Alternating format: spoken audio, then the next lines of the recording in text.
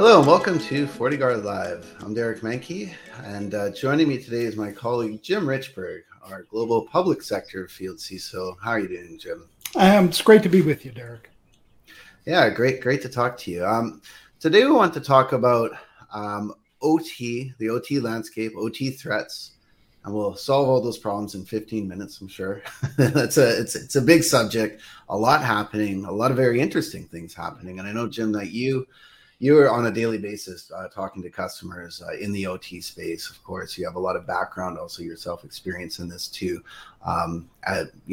Historically following this landscape as it's evolved and changed to where we are at today. So I just wanted to ask you in your recent interactions with customers, what's been front of mind? What have been in those conversations in terms of concerns customers are seeing and steps to address that? So OT always feels a little bit different than the classic theft of intellectual property that we talk about because, with IP breaches, you've seen the same thing I have. Organizations are in denial that it happened. It's ambiguous what the impact is. But if you have an OT attack, it is visible. And while you may not understand the full consequences, if your organization is shut down by something like ransomware, your nose is literally rubbed in what's happening. So that the geopolitical context, the fact that, we've got the conflict in Ukraine continuing on, and NotPetya, of course, from 2017 launched into Ukraine, was the most destructive piece of malware we've seen to date. So I hear organizations all the time saying, should I worry about being the target of an attack, or am I going to be collateral damage? Am I going to get caught in the crossfire of an OT attack that spills over into my direction? So it's a top of mind issue over and over again. Ransomware, which may or may not be the most damaging thing they need to worry about, is certainly the most visible. And the organizations that are starting to put some thought into this are those that are not just the classic manufacturing organizations that know they have OT. Everybody's starting to say, wow, I have smart building technology. I have things like IoT increasingly in my environment, even if in a hybrid operating environment, that are actually operational technology. And then organizations that are looking a little further down the line are saying, in the US, we've got this money, $1.2 trillion coming in to refresh critical infrastructure. All critical infrastructure has a digital dimension to it. It all has operational technology in it. We really ought to think about how to secure that stuff. And yes, Congress passed a law this year that says we're going to have to report significant incidents to the federal government within 2 years when they affect our OT assets. So this is a top of mind issue for so many organizations these days.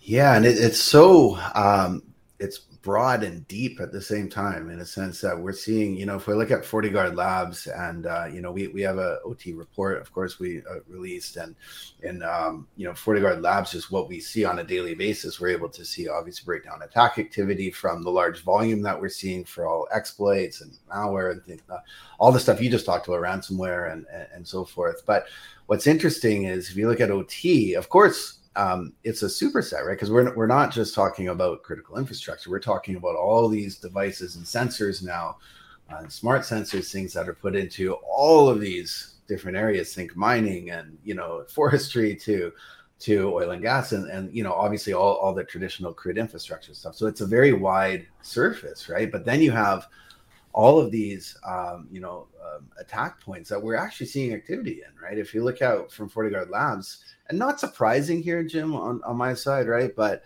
if you look at some of the number one attack vectors, we're seeing IoT devices, again, things that are sitting a la those sensors in the networks. We're seeing, you mentioned 2017, we're seeing older vulnerabilities from that era, like Eternal Blue, Double Pulsar, specifically, that are also impacting OT environments. And again, it's things that are 5 years old now, but we're still seeing activity on that broader surface. But then Probably more concerning to me is we're seeing that when I say it goes deeper, the more sophisticated part. I know we've talked about this before, Jim, but the advanced persistent cybercrime, we're seeing not just these, big spray of attack activity on double pulsar or IoT devices. Yes, we see that. But one of the most concerning things we saw this year was Industroyer version 2 as an example. So this was OT specific malware, again, written for these environments. It was actually an update from Industroyer, which was an older module, but this was brand new, released with wiper malware, right? Just those two words alone are scary combined, but it is this convergence and just an example of that, an actual example of that advanced persistent cybercrime we talked about, because it was OT specific malware that was being released with not just one. Caddy Wiper was one of those, but more than one, right? There was like Awful Shred, there was Solar Wipe, there was 2 or 3 wipers affecting Linux and Windows machines.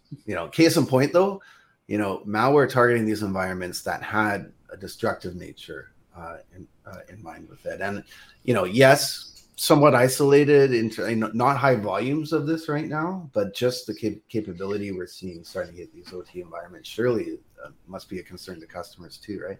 Yeah. I mean, the thing that really distinguishes the OT and the IT environments is how long we keep OT up and running. You talked about 5-year-old exploits. We recognize OT systems may run for 20 years or more. We're certainly not using 20-year-old.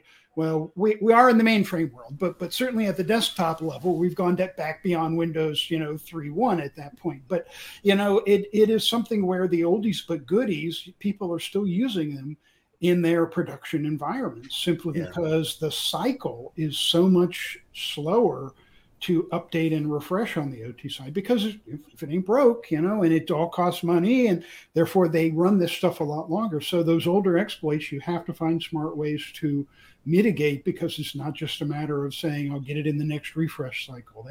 That could be, a decade off.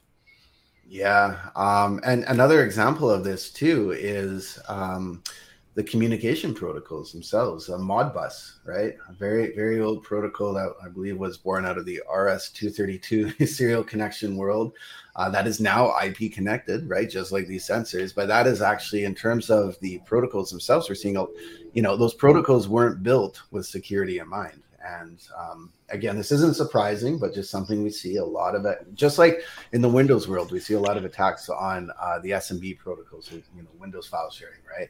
Again, something that's been around forever. We still see a lot of attacks on that. Same thing here. But to that example, Derek, people then Microsoft's answer to that is to say, stop using SMB1. We told you that almost 10 years ago, and you almost consciously have to decide to be old. But we don't have that option on a lot of the OT. That's right. That protocol is still the protocol, the default. Yeah, absolutely.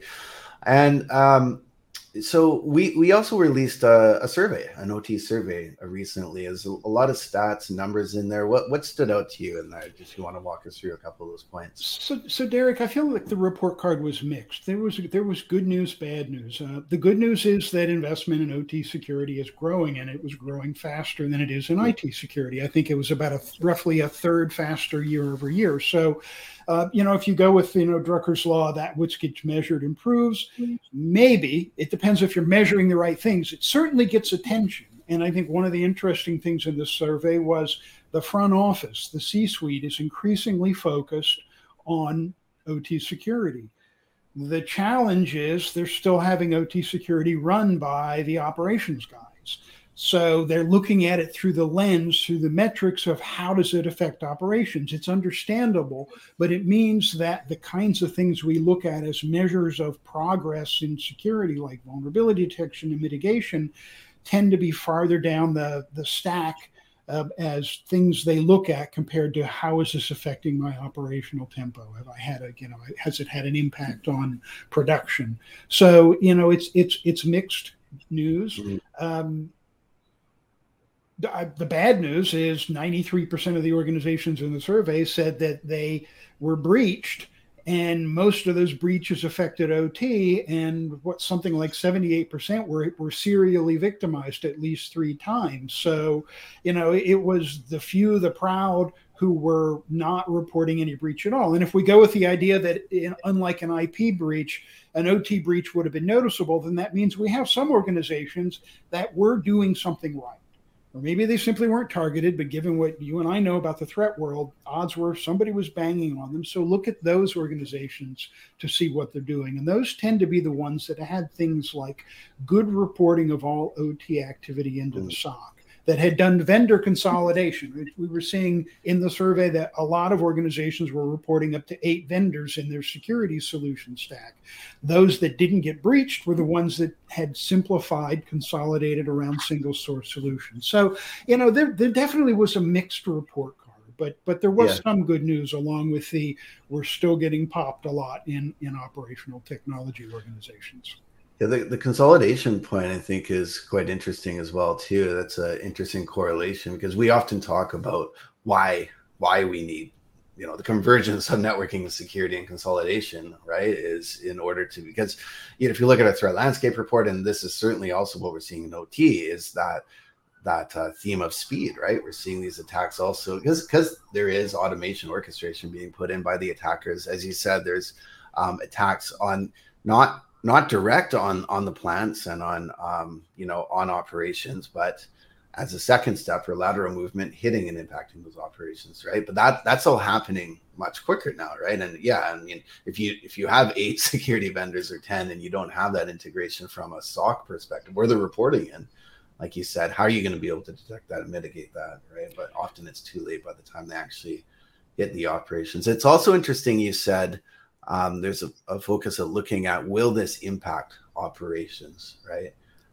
And I think, unfortunately, that question is asked too many times, before an attack happens. And then, of course, once we actually see these attacks happen, time and time again, we've seen it. Yes, when an IT network is hit, operations can and will be impacted, right?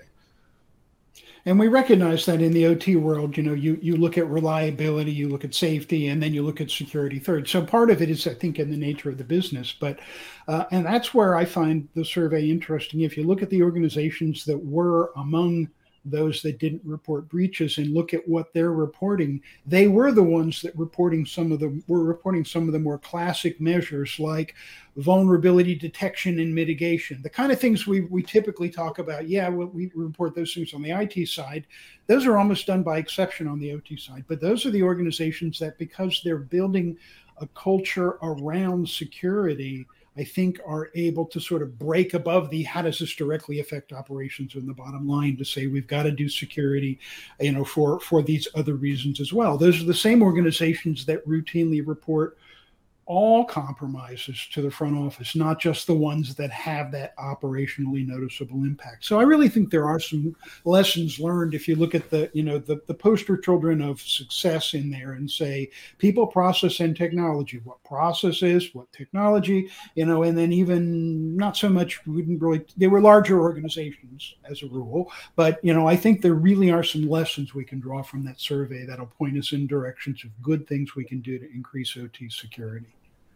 Yeah, and I think it's absolutely necessary. Of course, we have to remind ourselves what we're talking about here. We're talking about operational technology. I mean, these are big stakes, right? This is high risk environments. There's high risk threats that we're talking about. Going back to Petya, not Petya, I'm glad you mentioned that. In 2017, that was the first, by the way, fake ransom note that we saw tied to destructive a destructive malware campaign, right? So wiper malware. And I think that attack, if I remember correctly, it was, of course, these are estimates, but it was estimated to cause, I believe, over 10 billion with a capital B dollars of damage, right? From one attack. Including hitting some very sophisticated organizations, those, global 2000 Fortune 50 companies that we tend to think as having very resilient, robust cybersecurity, and a lot of them got flattened by this as well. Yeah, absolutely. All right, so we talked about consolidation of security vendors reporting into the SOC. Obviously, there is some bad news out there that we've talked about, but I think still some simple measures can lead to success here, like we talked about. I mean, I talked earlier about the traditional culprits that we see, the Modbus attacks, and obviously having inspection for those protocols and all of that. You talked about consolidation. Any other closing points, things to keep it simple? No, I think that if you don't try to solve it all at once, if you literally say, I'm going to start by, I want to measure the right things. I mean, that's something you can simply say, hey, I want to, yes, I want it in my next refresh cycle or in my next hiring wave, maybe I'll change the way I do the reporting to the SOC, but you can decide I'm going to report things to the C-suite, but the CEO or the CTO or someone can actually say, I want this kind of reporting. That you can address readily. So step by step, I think will help bring these enterprises in the direction of greater OT security. Yeah, absolutely. I agree. 100% visibility is key. And as we always say, you can't protect against what you can't see. Right? Exactly. So, all right, Jim, thanks so much for joining me again. It's always a pleasure talking to you. Absolutely. And, I always enjoy this, Derek. Yeah, me as well. Look forward to the next one. So Derek Manky signing off with FortiGuard Live.